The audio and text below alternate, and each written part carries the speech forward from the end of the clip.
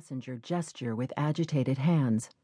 The man was probably 50, with gray stubble, and features that suggested a fondness for drink. Black and red letters on his cap declared, "I love Canada." A maple leaf replaced the traditional heart icon. Ryan nodded, wrote something in what I knew was a small notebook. Refocusing on the corpse, I continued jotting in my own spiral pad. The body lay supine, encased in clear plastic, with only the left lower leg outside and exposed. Duct tape sealed the plastic under the chin and around the left calf. The exposed left foot wore a heavy biker boot. Above its rim, a 2-inch strip of flesh was the color of oatmeal. A length of yellow polypropylene rope looped the boot roughly halfway up its laces.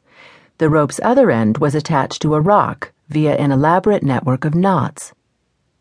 The victim's head was wrapped separately in what looked like a plastic grocery bag. A black tube protruded from one side of the bag, held in place with more duct tape. The whole arrangement was secured by tape circling the neck and the tube's point of exit. What the flip?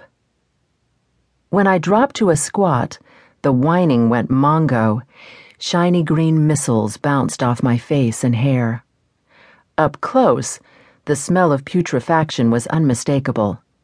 That was wrong, given the Vicks packaging.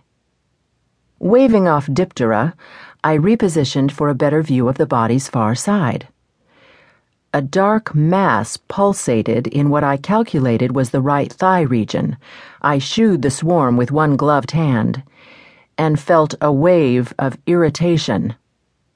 The right lower was visible through a fresh cut in the plastic.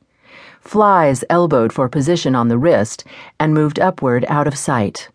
Son of a bitch. Suppressing my annoyance, I shifted to the head. Algae spread among the folds and creases of the bag covering the top and back of the skull. More slimed one side of the odd little tube. I could discern murky features beneath the translucent shroud. A chin, the rim of an orbit, a nose bent to one side.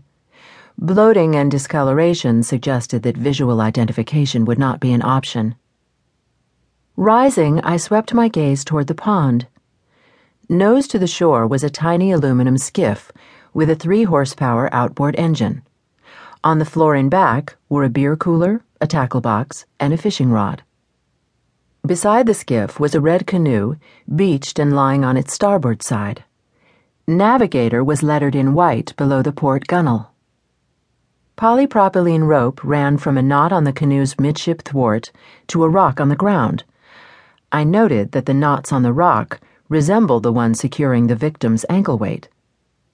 Inside the canoe, a paddle lay lengthwise against the starboard hull. A canvas duffel was wedged below the stern seat. A knife and a roll of duct tape were snugged beside the duffel.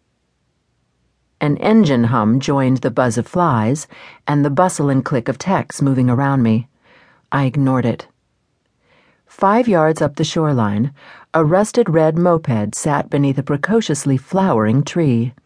The license plate was unreadable from where I stood, at least with my eyes. Dual rear-view mirrors, kickstand, raised trunk behind the seat.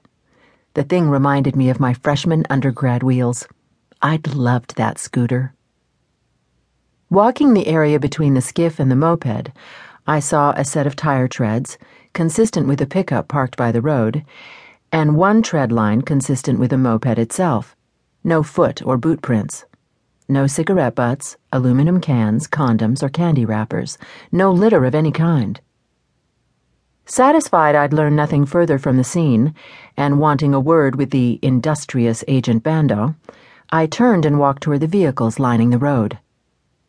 A black van had joined Ryan's Jeep, the blue crime scene truck, the fisherman's pickup, and Bando's SQ cruiser. Yellow letters on the van said Bureau du Coroner. I approached Bando, a gangly 20-something with a wheat-blonde mustache and skin that looked like it really hated sun. Though it was hidden by his agent's cap, I envisioned pale hair going south at a rate that alarmed its young owner.